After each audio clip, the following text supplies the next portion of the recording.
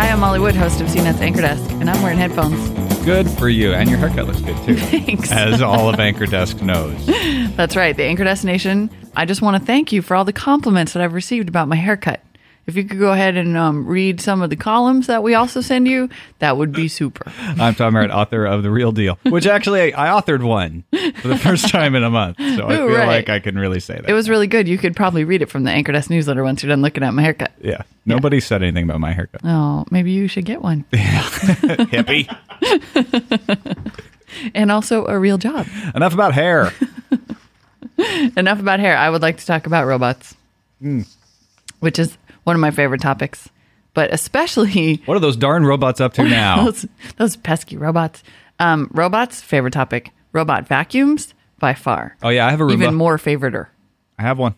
You do? Old one, though. Old one. Oh. But it works all right, and I'm really jealous of the new ones that apparently sing and dance. Yeah, my I don't Roomba know. doesn't sing and they dance. They sing and dance. Okay, but this is the awesome thing. The news today is that iRobot has released the API for Roomba.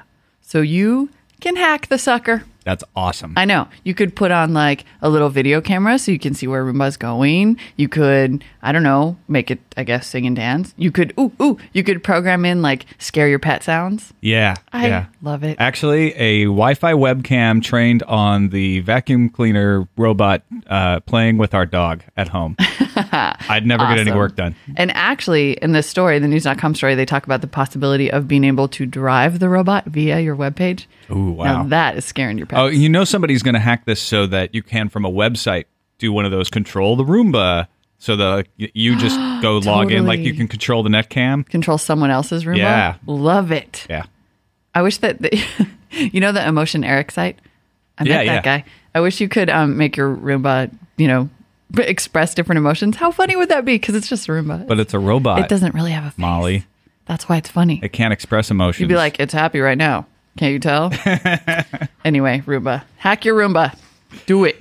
So I like this story from Slashdot. It's actually the Detroit News, but I saw it on Slashdot about the RIA supporting a commercial P2P.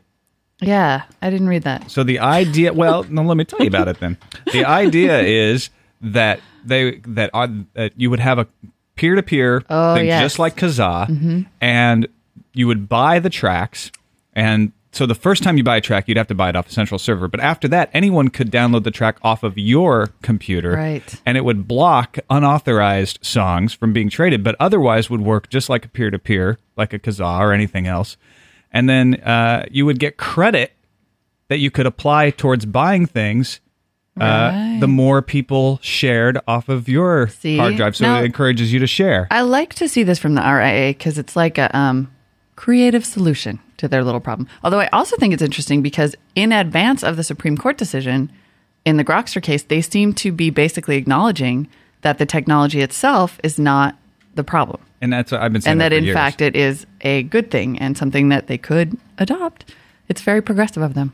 Anyway, it's called Peer Impact. You can get it at peerimpact.com, and there's a beta that you can try out. Sweet. Yeah. I also think that's interesting because Microsoft, apparently, there's been a lot of rumors lately that Microsoft is building their own kind of Grokster killer, their own kind of P2P. I feel like my sound level just changed, but I don't think it's serious, so let's move on. I think that Peer Impact, I didn't notice anything. I think Peer Impact actually... It's the headphones. ...is what I've been thinking. Taking them off. I think the record industry should do for a long time, which is co-opt the technology. Don't fight the technology. Yes, exactly. Use it to your own advantage. But they've spent so long fighting it that now no one thinks they're cool and no one's going to want to use their new toy. Top download on Peer Impact. Holla back, girl. Gwen Stefani. I like that song for running. Little interesting note there. Yeah. Okay. Next up, next generation disc format. Sounds so boring. Super interesting. What? Okay, tell me why it's super interesting. It's the HD DVD and Blu-ray. Oh, okay, that's interesting. Argument, right? So here you've got these developing standards for mega storage DVDs. And at first it looked like all the companies were going to come together and say, no, we're going to find a unified format because we don't want to create the kind of standards war that we've seen in music files, just as one example, because everybody loses. Going all the way back to beta versus VHS. Yes. The old guy said. No, just kidding. Anyway, now there have been... Going all the way back to 78s versus cylinders. Like North Korea negotiations or something. Talks between Sony and Toshiba apparently have collapsed. A next generation. We need to send in an envoy. A unified next generation disk format does not look to be in our future. Which, as I have expressed in the past in one of those columns headed up with my cute haircut, is really, by the time they get this worked out, holographic storage is going to own us. Yeah. Like, the DVDs are just going to be over. This could be a lot quit of fighting, get your product out, and maybe some people will buy it in its very short remaining lifespan. Two things. Could be posturing, and also, this is why open source kills. Do you think Sony or Toshiba is the Kim Jong-il in this scenario? I don't know. They're all getting Kim Jong-il. One of them wears lifts. I know it. All right. We got to go. Yep. Thanks for listening. All right. See you later. Wait. What? Call us. Oh, yeah. Call us. Sorry. Jeez. I was Somebody's distracted been out by of town. The computer in space named Clarissa. We'll have to talk about that on another podcast. Call but us. if you want to know about it, call us at 1-800-616-CNET or email us at buzz@cnet.com. Thank you. Now you can go. No, I'm not fired.